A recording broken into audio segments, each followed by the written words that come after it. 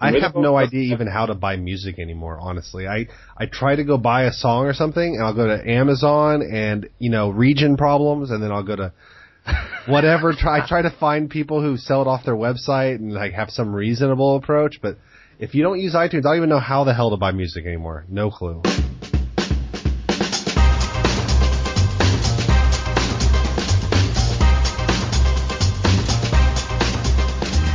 Welcome to the Laravel IO podcast.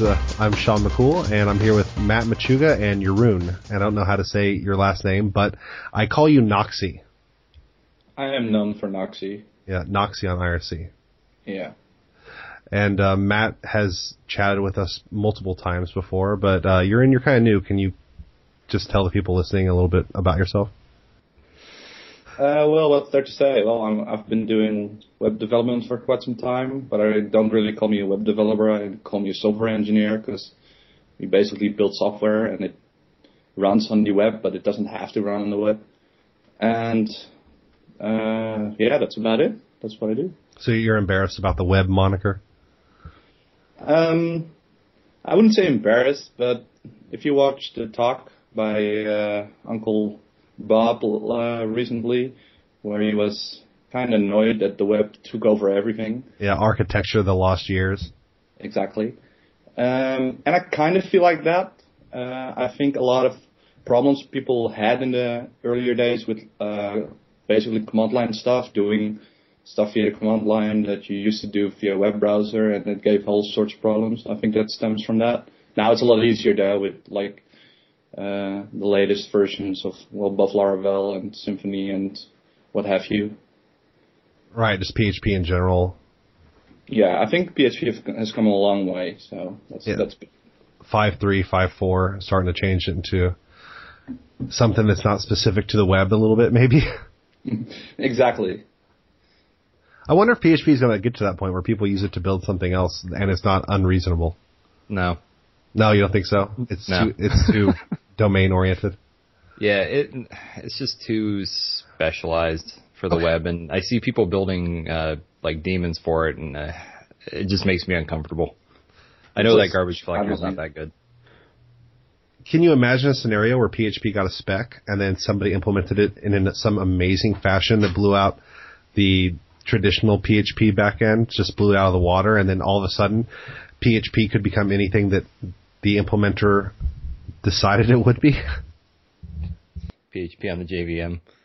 Yeah, who knows? Like, if it had, the thing is, like, everybody talks about PHP not having a spec.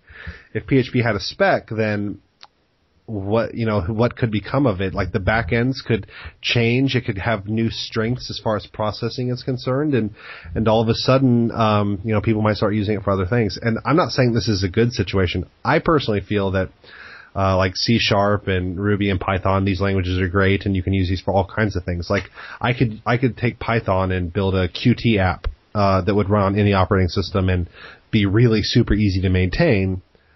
But I don't really see myself doing that in PHP. But you could think that people could do that. People can do that now. I'm sure I could go find the Qt connector, right, or whatever it's called. Maybe. Build a desktop app in PHP. No, I mean, seriously, it's the kind of thing that people would do, though, because they're bored and they want to come up with something. What's kind of odd is I don't even think Ruby has a decent Qt connector. I have to Google that real quick, but let's see. I guess there's some tutorials. It's just like Ruby's kind of lacking behind in Python for the GUI apps. We have Ruby Motion for Mac apps, but I don't really see anybody making GUI apps for Windows and Linux with it. Yeah, so what are people using Ruby for besides web development? Like, actually, like, because I know, like, it's just an object-oriented language, and I started using it before it was ever used for the web, really. But then I, like, lost interest because I didn't have, really, a reason to use it. Right. But it's like, what are people using it for now? It's still largely, like, web-oriented. It handles a lot of background queuing pretty well because they have Sidekick, which is... I think it's still the only multi-threaded one, the multi-threaded queue in Ruby. Let's see. It does a lot of server-side tasks, so not background jobs, but just scripts that you need to run, a lot of deployment. It's used in some science areas, but I think they still favor Python overall. I can understand So because that's there's about like the pi math stuff and Dude, NumPy is so stupidly that's what it fast. is. Oh my god. It's just like Python has this insane like cross. It's just it permeates all areas of development basically. Yeah, it's an insane language. I really like what they do with it. So, yeah, really quick, I just want to say that the Laracon 2014 organization has begun, and we are getting ready, or kind of like nailing dates down and nailing the venue options down and everything, and we're going to start organizing that in kind of like a public way. So we have a meetup set up, so if you're in the Netherlands or the Netherlands-ish area, we have a meetup group that you can come and join, and we're going to meet every 2 weeks. Every other week will be in Utrecht, and every other week will be in Amsterdam. And, so come out and help us plan the event. There's going to be a lot of hanging out, though, with web developers and stuff, and there's only so much we can talk about Laracon that's a year away during each meeting. But, we'll be, like, easing towards that and trying, kind of finding people who can fill certain roles and getting ideas about how things should be handled. So definitely come out and hang out with us, and it's basically like a Laravel meetup, but it'll be all the same people. So Jeroen, you have to come to some of those. I might come around. I think Mitchell will probably come around. Yeah, and every other time it'll be in your neck of the woods. So. Yeah, Utrecht is close enough, so you'll see me around one or two times, I think. Nice. I'm just hoping you get a big set of volunteers so you can actually get some sleep this time. Well, it was actually pretty nice until like the last couple of weeks. And then the last couple of weeks, we were like stressed out. We actually, like I have right here on my desk, I'm looking at this pack of badge holders. We ordered way too many badge holders because the original company that we ordered from, they basically, it was like a toss-up as to whether or not they would be able to deliver in time. So we ordered it from a second group. And we got it from the second group way faster, and it turns out it would have been okay, sort of. We got the badge holders like the morning of the event, the first day of the event. So yeah, we were like pretty stressed out that things were going to all come in at the same time, so we started double planning and everything, and we're just hoping not to have to deal with any of that kind of stuff now that we know what to expect. Right. So we're starting planning a year early. By the end of this month, I want to have a date set, and I want to nail down some hotels and stuff before cardiology conferences come and snipe them all away from us. Did that happen this year? It sure did. And that's why that's like we couldn't have like group rates on a hotel or anything, because every hotel, we're smart, right? So we're really smart people, and we went and we booked a conference in a major tourism city at the major time when people are doing all the tourism, right? That has to make sense. So there was no hotels or anything available for anyone. Everybody was kind of on their own, and that's a situation we really want to solve for this time. So we have multiple strategies to work around that, or multiple tactics, and one of them is we start making relationships with the hotels now. And get in there before anybody else. And two, I think we're going to time it a little differently in the summer so that, we're a little bit off of peak tourism. When do tourists normally come around in the summer? Is it like right around when it was, or? Honestly, I'm not really like a tourismologist, but is that a thing? Yeah, I just said it. And so I don't really know exactly the details, but my organizational partner, a different Jeroen, it's apparently a common name, he said, yeah, it is here, right? Just here. And he said that if we do it in like September, for example, it'll be better timing for tourism and everything. So we're looking at different time periods and trying to adjust based on that.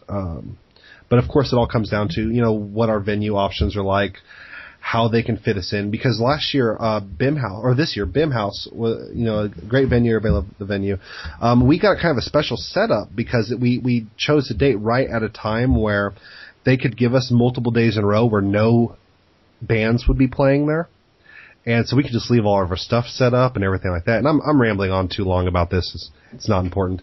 But, we're going to be organizing the meetup, every 2 weeks. But hopefully we can get other people involved in the local area and spread out the work a little bit and also bring up the general quality. I think the quality was quite fine last. Yeah, definitely.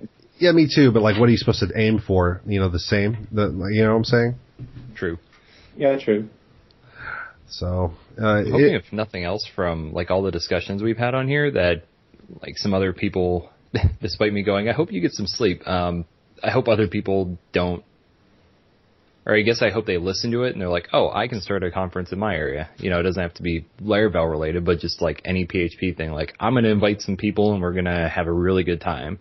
Sure. If you want to talk to me about what it took to organize the conference or the meetup type stuff, just find me. I'm on the Laravel IRC and everything, and contact me on my website, heybigname.com, and I'm happy to share any information that may be of value, because obviously we're all really big in the community here, and if you feel like building a community, you're thinking to yourself, man, there is no local meetups in my area. I wish I was in an area like Amsterdam where all these PHP guys are getting together on a regular basis and talking, then that is basically your cue to start up something. And you don't have to do it alone, but you can get something going, and it'll be a big value for you and everyone else involved. I mean, there's a certain amount of value in being the original organizer, because you can make these relationships with other businesses and people get to know your name and everything.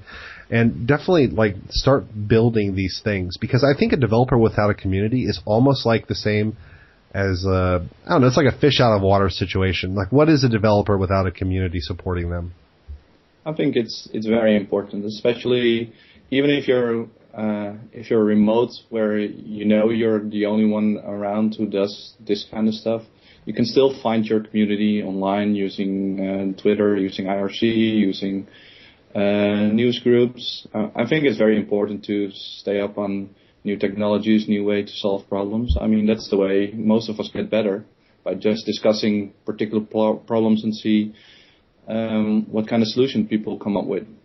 Yeah, I went to a meetup this week, where somebody gave a talk on CQRS, right? Command Query Responsibility Segregation. Mm-hmm. How familiar are you with that, Matt? Enough. I've just really read through Martin's article and implemented maybe a quarter of it once. I used to talk to Cohen about it a lot. So what do you think? To me, it seems really romantic. I saw it and I'm starting to feel immediately this really kind of speaks to me personally. Having the intent embedded within the domain, if that makes sense. Mm-hmm. And I thought that was really intriguing. And so I've been spending the past week reading up on it and learning more about it. And what's going to end up having to happen is I'm going to have to create a throwaway application over a weekend that uses it, so I can show and say, hey, somebody please tell me how all of the ways in which I butchered this. Mm-hmm. And then at the end of that process, I should have a basic understanding of CQRS, and then I can start talking to other people about it in our community and helping them get the same understanding, and then double backing back on itself and kind of getting a decent idea of how to use it in the real world. But it's something that I definitely am interested in pursuing. So I'll put a couple of resources in the show notes on the website when I release the podcast.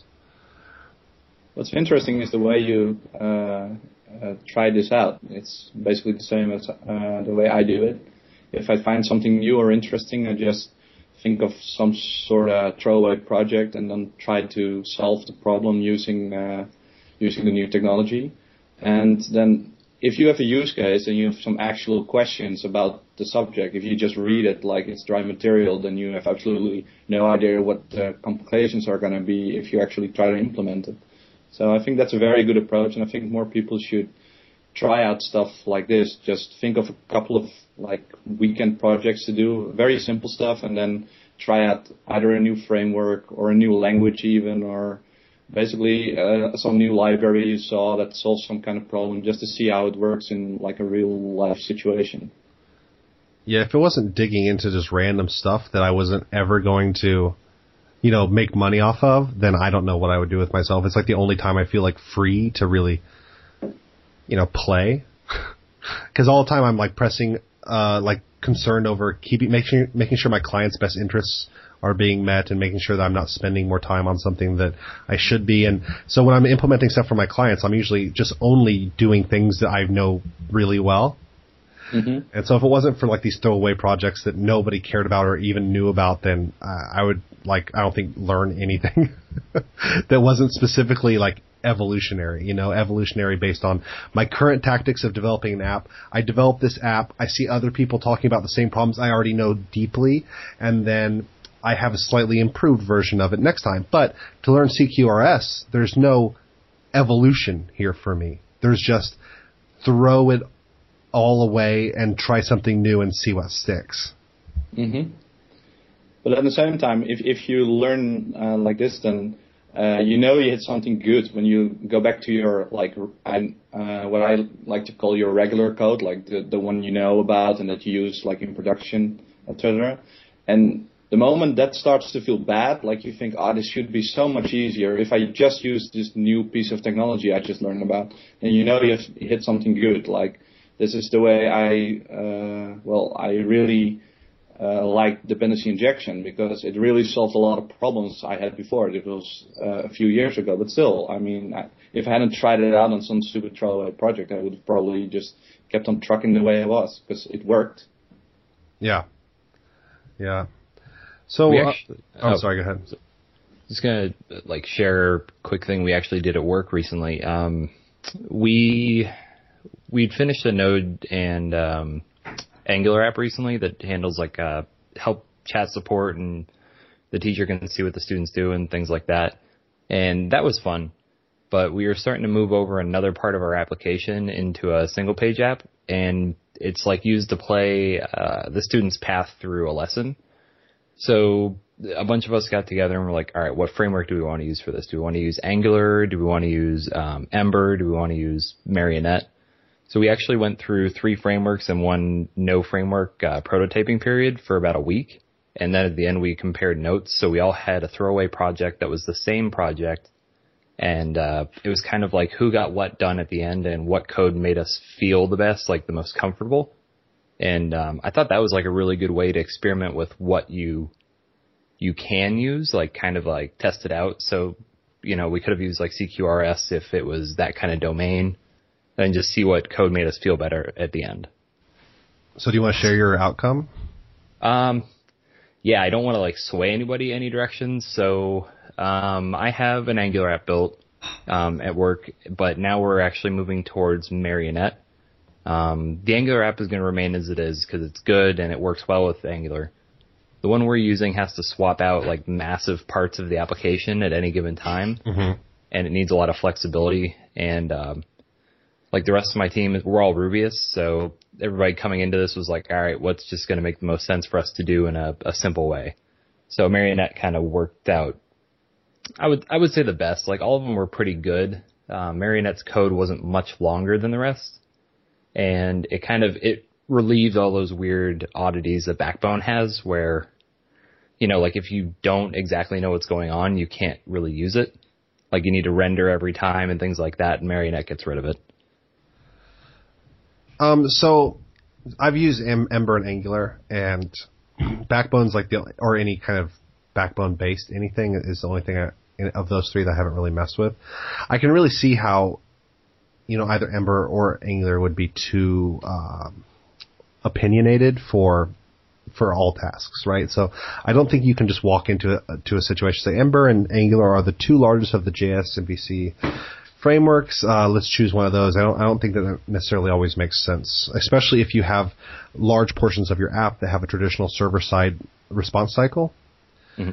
Then you're asking, do I have just a little corner of my app that's an Ember app, or You know, it's like those are always really hard questions to ask, and there's rarely a simple answer because, you know, the technologies are all really good right now, and you know, they all have they're just so different. Yeah. And like, I feel if we didn't have the time to sit through and like prototype these, we probably would have gone with Ember. And while we could have gotten it done, I think it would have taken us longer or been harder to swap out components.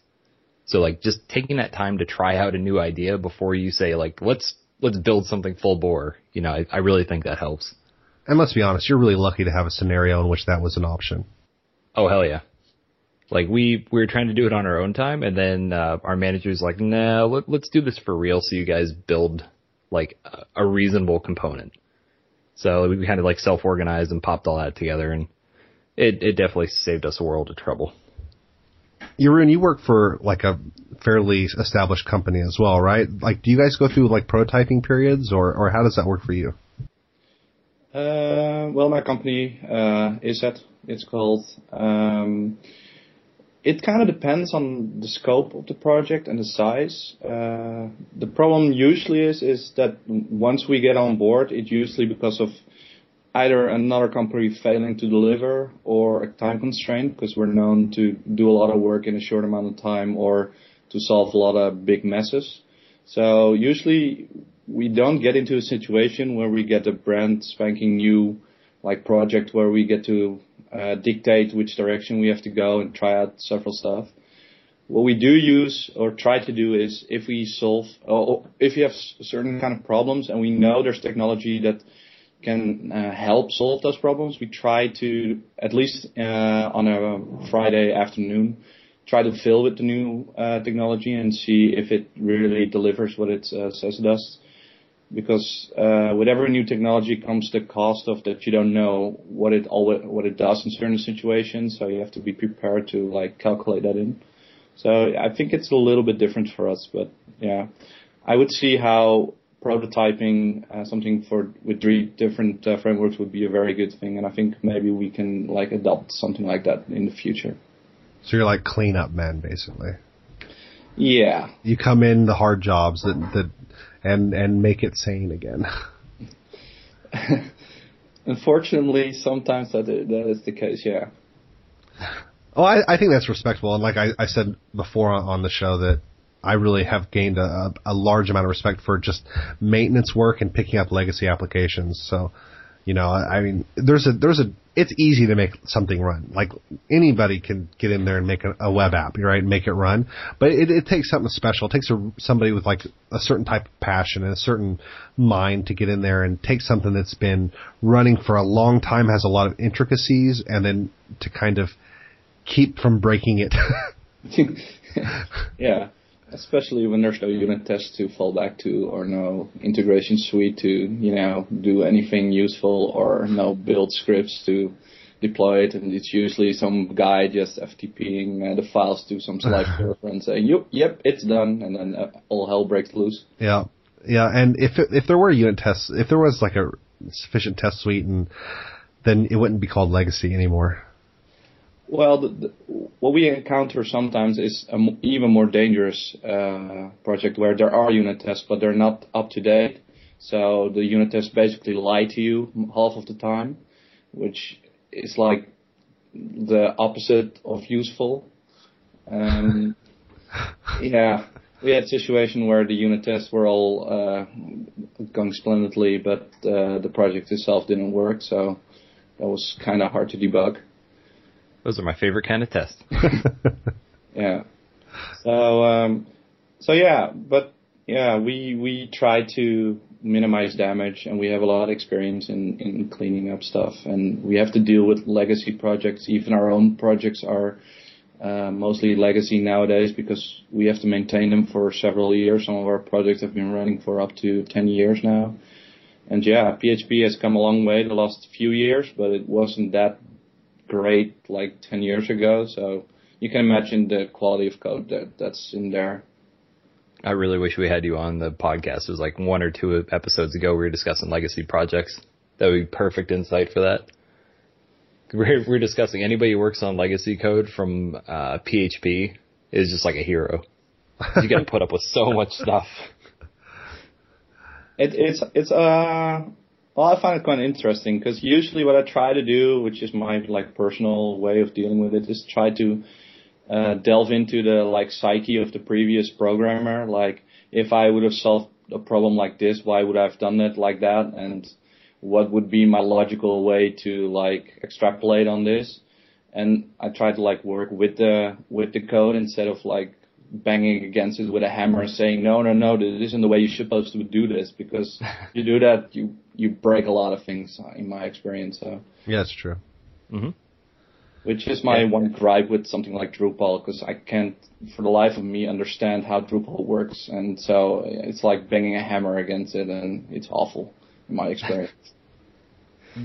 I mean, I think there's a massive learning curve to using something like Drupal or Joomla or something like that. I mean, if you tell people you're like a Joomla developer or something like that, the stuff like with Drupal and everything, it's like learning that stuff proper, like diving into it, is just such a investment that I think a lot of developers who are maybe, the kind of developers who normally develop with a framework or build their own apps in that way instead of using like a tool like Drupal or Joomla, I think that we tend to just fear having to invest so much of our time into a single tool. You know what I'm saying? Like, learning a framework or learning, database construct or any number of things is so much easier than learning Drupal all the way through. Mm-hmm. And I also think that if you know something like Drupal or Joomla, it kind of becomes a hammer kind of solution where every problem you see, you think, oh, I could solve that with Drupal like this, or I could solve that in Joomla like that. So instead of actually solving the problem, you're scoping the problem so it fits inside your, I wouldn't say limited box, but it fits inside how you would solve the problem in a certain way. Yeah, but that's always the case, right? You think about things based on what you know.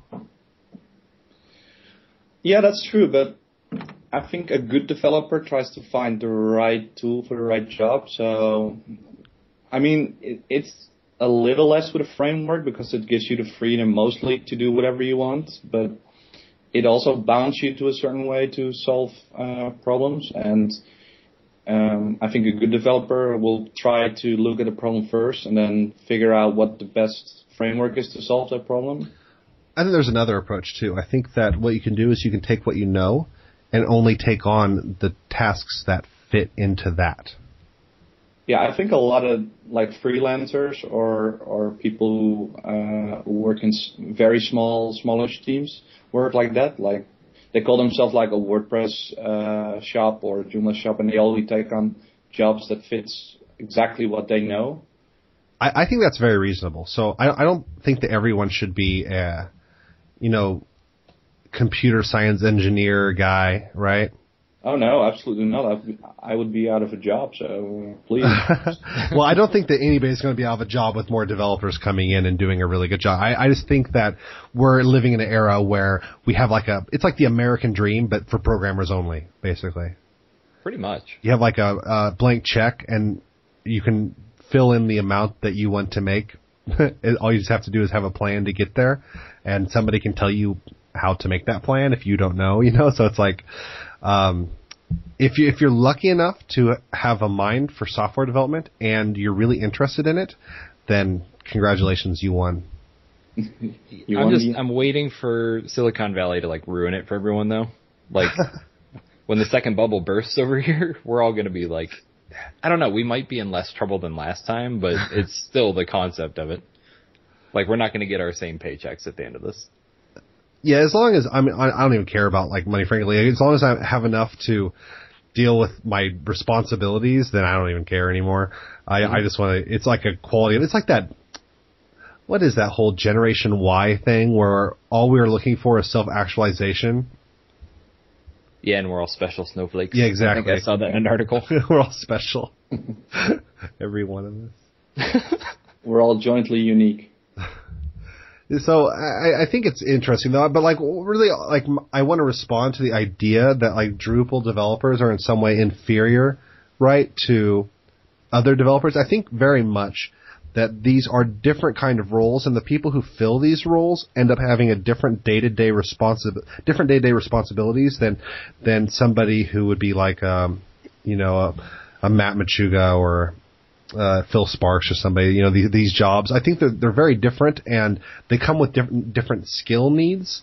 But I definitely I don't want to build too much of a worship of the raw developer engineer guy, right? Because you can't even be that guy and do a really great job unless you have, reasonable social skills and, the ability to think outside yourself and all these other things, right? Absolutely. Yeah, I agree. Well, cool. You want to know what I bought? Uh-oh. Oh, no, I know what you got. I bought one of those new Surface Pros, right? Because everybody loves Windows. And I think that not having a device that ran Windows 8 was really putting me in a bad position, because I use Windows for my gaming machine, but I'm Linux on my laptop, which is where I do all my work and stuff. So I'm thinking to myself, what device could I buy that almost locks me in to using Windows, right? And I finally found it. And I'm really excited because I don't understand Windows 8 very well. And having it on a tablet, I think, will make it click to me. It'll all become clear. I think more than likely it'll probably help, yeah. That's a good way to look at it. Yeah, and I'm really excited because it's really small, and I can run Unity 3D on it. I can do my little game development thing on the go, and that's really exciting too. So, I'm just talking about consumerism right now, and how excited I am, and also I'm so looking forward to everybody railing me for buying a Windows device. It's going to be awesome. How are you liking it so far? I don't get it for 4 weeks. What? Well, here's the thing, because Surface Pro 1 is what's out now. But I was in the store and I was typing on it. I was like, this feels really good, right? Like the keyboard and stuff. I'm usually like a stickler about all those things. And I got on my phone to look up competing prices to find out what's a reasonable price, if the store was like going to gouge me or whatever. And I noticed that the Surface Pro 2 for the same price comes out in 1 month. But it has all better everything.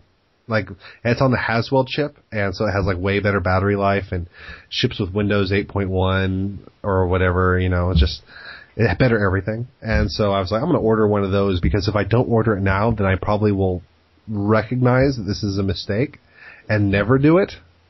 And that's a terrifying thought for me, because then I'll never really truly understand Windows 8. That's a good way to look at it. Plus, at least you didn't do it with a month left, because then, after that month, you just feel like you really missed out. I know. What a nightmare that would have been. So that Haswell chip is actually, awesome.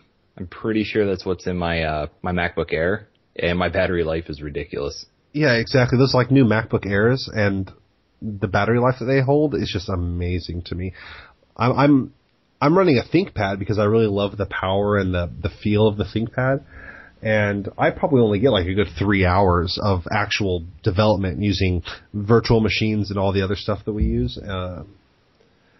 So running a MacBook Air, you probably get 6 hours doing the same stuff, right? Honestly, the whole 12-hour thing is totally living up to its name right now. Really? So you're developing with Vagrant and everything? No, so I've just been using a local Rails server for what I've been working on the MacBook Air. Okay. And WebRick doesn't take up too much resource power. And in all honesty, I've been mostly staying in the console the entire time. So at least for that and basic IRC stuff and my Gmail running, it's, I don't know, when I load the computer up after a full charge, it says 13 hours and 40 minutes. And then when it's down around 50%, it still says about 8 hours. So it's it tries to weigh how much I'm using at a time. Yeah, that's amazing. That battery life just blows me away. I'm still shocked. If I'm down in the red zone where it's I have 10% left, I still have almost 2 hours. So I'm trying to retrain my brain that I don't have to panic and run to a charger. Right. Because the computer I just replaced, if I got to 10%, my computer would actually just shut itself off. It's supposed to give me a warning that it's going into reserve power, and it would just die. So I was doing screencasts the other day, and it just completely shut off on me. So needless to say, I was salty and like raging in IRC and like ready to punt my computer out the window. So, I'm going to be very glad to get rid of that once the screencasts are done. That's great. The whole set of new devices coming out with the extended battery life and just more power, smaller. It's just, now is a really good time for devices. They're finally becoming useful. Right? They can actually last you a full day. Because for me, I'm like 3 hour charge. Yeah, I've always had laptops since laptops were a thing, basically. And I always like delegated them for some sub portion of my life with computers, right?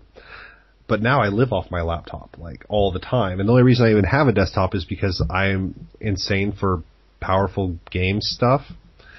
And I could just live off my laptop, and it's like has an i7 processor in it. It's like, what do I really need? Right? 16 gigs of RAM. And everything being solid state now is just fantastic. Anyway, I'm just nerding over computers. It's good stuff to nerd over, though, considering we use them every day, pretty much all day. Yeah. Like, we rely on these things, so I think developers getting nerdy over computers is fully understandable. Well, I'm on the other side of the spectrum, so What's the other side? I can't work on a laptop. Like, not really. Why? I need at least 2 monitors, and I need space, and I need, I don't know. I'm spoiled, I guess. I think 2 monitors is reasonable, but like that's why you have like docking stations. Like I have a 2 monitor setup, and right now my ThinkPad's clicked into a docking station. Mm-hmm. Yeah, but I mean that's why I use a desktop machine to work on, because I know you can take your laptop with you, but I couldn't like work at home with just one screen. I need 2 screens to be effective. So you're really like specific. You made it this whole situation very specific to the task involved. Yeah, maybe it's just my workflow. I need a lot of space on my screens, like screen asset, I think you call it, estate or whatever. Right, real estate.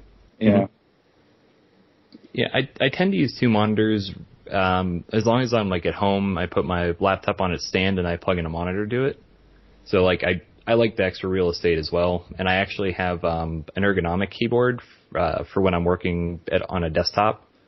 Just because like my one wrist is crap from years of riding a bike and then typing on it every day. So that completely saves me. Then like the time out at the coffee shop, I just kind of use the laptop monitor no problem and type on the keyboard for a little bit. But I definitely get what you mean about wanting to have like your whole thing set up and like a real keyboard sometimes. Yeah. Well, like to me, the whole like archetype hipster that sits in like a Starbucks and does his coding on the road, I could never do that because laptop is just like you have to switch screens all the time and workplaces, and I would go insane. So that's not for me. But most people I know work on a laptop and they really enjoy it. So it's a personal flaw. I do exactly the hipster type thing that you're talking about. And to me, I don't necessarily find it ideal. But when you have certain like life needs, like I need to stay near the house so I can get my kid from school or whatever, right? And I don't want to be at my house all the time, so I'd rather be out and about. Yeah. So it's kind of like a concession for me more than an ideal solution.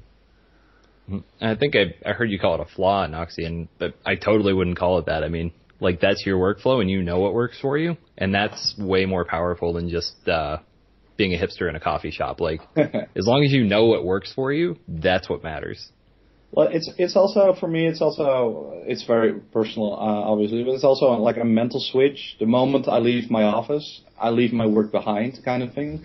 I know, in our job we can work everywhere and anytime.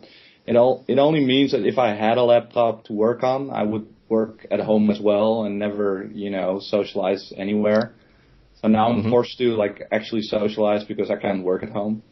Yeah, I think that's kind of like a sign of maturity, like dealing with the occupation and having been in it long enough to, identify what's best for you and everything like that. I think that for me, I work all the time because I'm an idiot, and I keep getting myself into new situations. Like the new Laravel IO site, for example. Like I'm putting a lot of effort into that. I'm not going to get paid for that, and it doesn't affect my client work.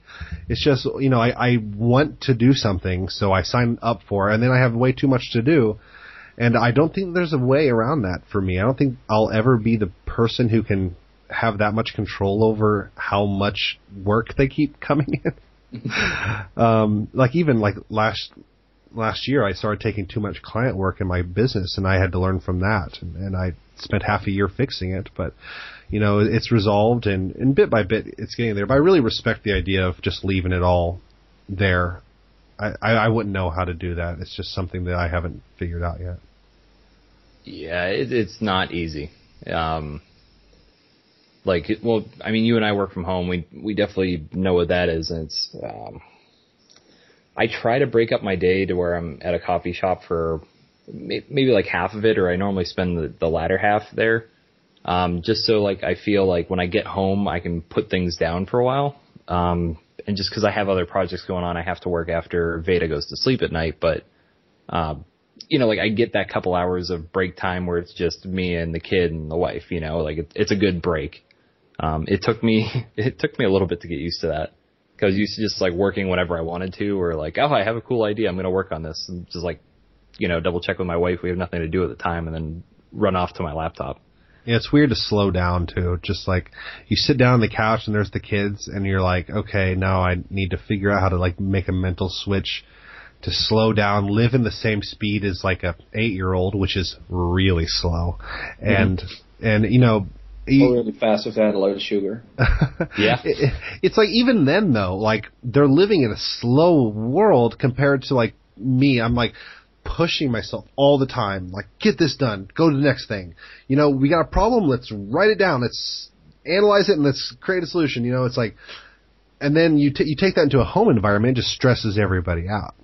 Mm-hmm. So it's I gotta really find a way to make that switch. And so what I do is I just turn off my monitors, close all the stuff, sit there for a minute and do nothing, and just acclimate myself to real human space. Right. Yeah, it's a skill, and I'm learning it, and my kids are kind of forcing it on me. So thank you, kids, for evolving me as a person yet again. Too right. I think everyone has to find their own balance in it. I mean, I know it works for me, and most definitely won't work for other people. But I think everyone it's a problem in our industry, because we can be online 24/7, which means we can work 24/7 if we want to, and people need to compartmentalize, I guess, between when they actually do work and when they don't. I think you mentioned something a few podcasts before about when people in their day job, especially developers, they solve a certain problem and then they go read an article or watch some stupid cat movie or do something like that just to unwind their brain, reset everything. I think that's very important, especially in our field of work, because you have to burst a lot of energy into a problem, and then when it's solved, you have to scale down again, be a normal human being again, instead of this hyper intense focused person that's only focused on one specific problem. Yeah, I'm not a brainologist, but I feel when you're coding, you're basically I love these names. You're basically expending some chemical in your brain, and it's the chemical that represents pure focus, and then the focus is gone, and that's what you call being burnt out. You've used it all up, and you have a finite supply, like serotonin, for example, right? Yeah. If you don't have serotonin, then you're basically depressed, and if you're using drugs to boost that stuff, then you basically damage the way that your brain interacts with it. So you can create a long-term depression, basically, because your brain just can't produce the chemicals and they're not received in the right way. I feel the same way about focus. So I consider focus a renewable resource, but it's very finite. So I don't want to expend too much of it at one time. And when I started thinking about that, and I started thinking, okay, I've been putting a lot of focus in. I need to just do stuff that doesn't matter, Go do something that's like purely pleasurable from like a tactile sensation. Go take a walk out in the sun, that kind of thing. I think it really helps me to create a balance, even if like the psychology and the science of my perception is all wrong, then it still works in a way. Absolutely. Getting outside it's like literally the best thing you can do in most situations. I mean, if nothing else, you can get like revitalized from the sun, get some vitamin D into you. Cause I know like a lot of people just stay inside during midday. Like if I see people on IRC and I know it's daytime in their area, I'm like, go outside, just get out. Yeah. Like if I can't be outside, you should be outside. Like just go. Enjoy the sun, take a walk, go ride a bike. Like in college, I used to be on my bike every time I wasn't in class. Like I'd go home, I'd do my computer science homework, and then I'd go on my bike. What's going on my bike mean?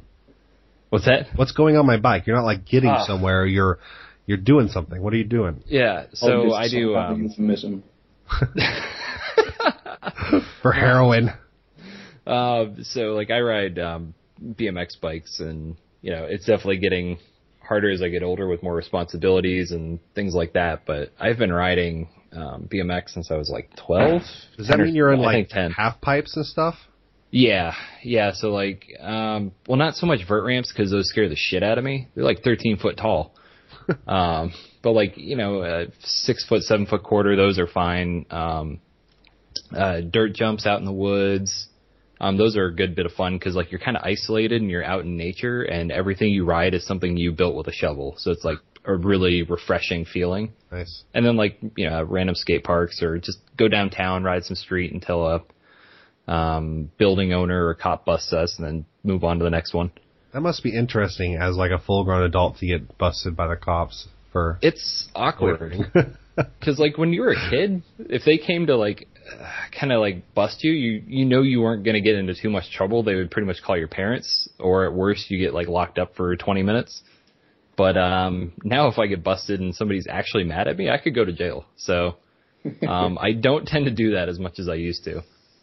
Our local skate park here, they will call the cops on you if you ride a bike, but the cops don't care that we're there. It's just there's some weird agreement between the people who made the skate park and the city.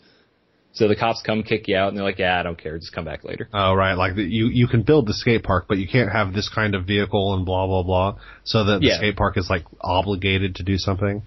Well, it's pretty much the parents who organized this whole thing, their kids rode skateboards, and a couple of them were like, no, bikes are big and scary. So, like, now those kids are fully grown, and there's no point for us not to be there. Right. But, it's whatever. Things happen. Cops are scarier now. Like, if a building owner yells at you, though, when you're a full-grown adult, you're like, what are you doing? I'm like a 26-year-old man. Leave me alone. Yeah, I think I bought a skateboard when I was 29. Nice. And I was like, this is going to be funny.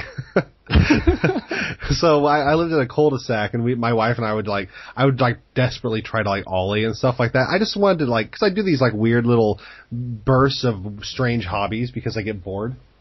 Mm-hmm. And it's like, I have no business being on a skateboard at all. It's far more challenging than it looks, first of all. And second of all, falling down is not fun at all. Like, I'm big and I'm heavy. I'm getting older. I'm getting fatter. Man, the gravity is affecting me very strongly these days. Yeah, gravity's not fun as you get older. Concrete's way less fun. But, like, I'll tell you one thing. If you fall on a regular basis, or you're at least, like, doing that stuff on a regular basis, it hurts so much less. Like, I get to go out maybe, like, twice a month right now, just because of my schedule. And when I go out and I hit the ground, it hurts so much worse than it did, like, when I was doing it every single day. Like, go out, fall off something, land on my ass, roll around a little bit, just get up and walk back to it. Now I'm like, my back. Dear God. Limp for the next 3 days. I've made a huge mistake. That's about it. Like, I try to fall on like smaller things now. Like, I'll purposely try to do something I know I can't do to like learn something. But if I hit the ground, it's gonna like condition me to get back into falling off bigger stuff. I know that sounds stupid to like condition myself to fall, but it kind of makes sense. I mean, I have a 3-year-old, and I kind of see her doing the same thing, but I never really thought about it that way. Yeah, like in a sick way, it makes sense because you're like, yeah, okay, I think they used to do that for kickboxing or something, or soccer, where they would roll a rolling pin over your shins to kind of like numb the area. And that just sounds like masochism, but if you're on a bike and you're doing it and you're probably going to fall anyway, you might as well build up. Because like I've taken the big falls and I can't do that anymore. Oh God, I'm getting old. For all the masochists out there, you could also just go for a walk and not fall. Yeah, that's a better idea. Yeah, for people who aren't doing BMX biking or excessively old skateboarding, just use a normal bike. Or just go for a run. Cycling's great.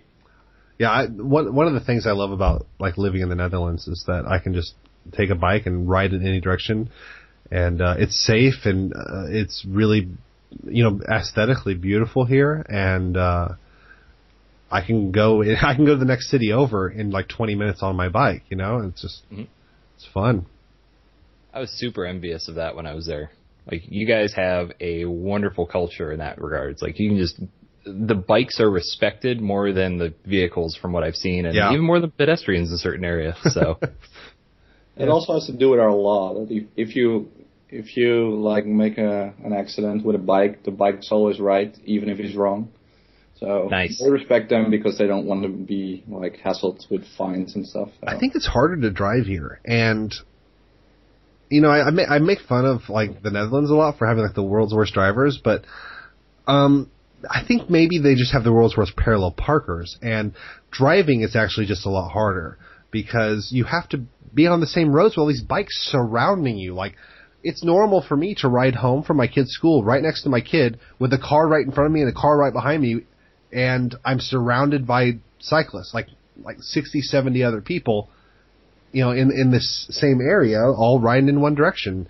So I imagine as a car driver, like, I would be just full of anxiety the whole time. Like, I haven't driven a car since I moved here, and I could probably go get a license pretty easily compared to somebody who is in a Dutch person, because they have to go through this really expensive process and like they have to be on the road for like so many hours, like so many more than the United States. But I just have no desire to be like the person who ends a bunch of children's lives who are riding right next to me on bicycles. Yeah, I can totally understand that. I wouldn't want to drive there. It was freaky. Yeah. And I think when Dale and Taylor and I were walking through the city, we were kind of like looking at all the parallel parking spots where there wasn't really a curb next to the river. So if you're really bad at it, you're going into the river. I think that's a good way to teach somebody, like, with fear and consequence. I think if you can park in Amsterdam, you can pretty much park anywhere. Yeah, I'd say so. That was intense. Yeah, and the parking spaces are really small, especially if you have like a reasonably big car, then it's horrible. This guy across the street from me owns a Dodge Hemi. What? What are you doing with a giant effing truck, man? It's like so inappropriate. It's in so many ways. Also impractical, like, really? Yeah, it's like, what are you even doing here? Like, it takes up 2 spots for cars. I don't even want to know if, like, the legal ramifications of parking that thing somewhere. You have to, like, buy 2 spots? It's already insanely expensive. But it's just crazy that someone would actually bring over a giant Dodge truck. I just don't even understand. Like, the service vehicles here are very much different. Did you see the service vehicles, Matt? Yeah. Almost all the vehicles were way different, and it actually reminded me of some that I saw in the Dominican Republic, so it was pretty neat. Because they got to drive in, like, really weird conditions all the time, so... Yeah, I don't know. Everything over there just looked awesome, and if I could talk my wife into leaving family, Europe would be really fun to move to, but... Isn't that the thing? Yeah. It's like you, as a developer, like in the first world, you could probably move wherever you wanted to, more or less. That had internet connection, because it's not that hard to do. Right. But you're always leaving something behind. I was lucky in that my family already lived super far away from me. So really, I just increased an already huge interval. Right. And, my wife doesn't really have family, so done and done. Is like no real consequences. Yeah. It's always so if you easy. can do it, do it. This is the best advice I can give to somebody. If you want to go somewhere and you're a developer, go. You can work remotely. Most countries don't care if you work for a certain amount of time there. Yeah. Okay. I gotta pop off here in a minute. Somebody invited me to the stand-up meeting for the morning. Yeah. I think we're good here. Any last words? Drive responsibly. Don't be drunk. Yeah, don't drink and ride. Exactly. Okay. I have nothing witty to say. So if we didn't alienate you and you live in the Netherlands, come to our meetup. All those people listening to this were like, "That's nowhere near it." That's not the truth. Yeah. This is how crazy immigrants view things. That's not reality. This is so wrong. I won't stand for this. Okay, guys. Well, seriously, thanks for taking the time out of your day for this, and we'll talk to you soon. Yeah, thanks for having me. Later.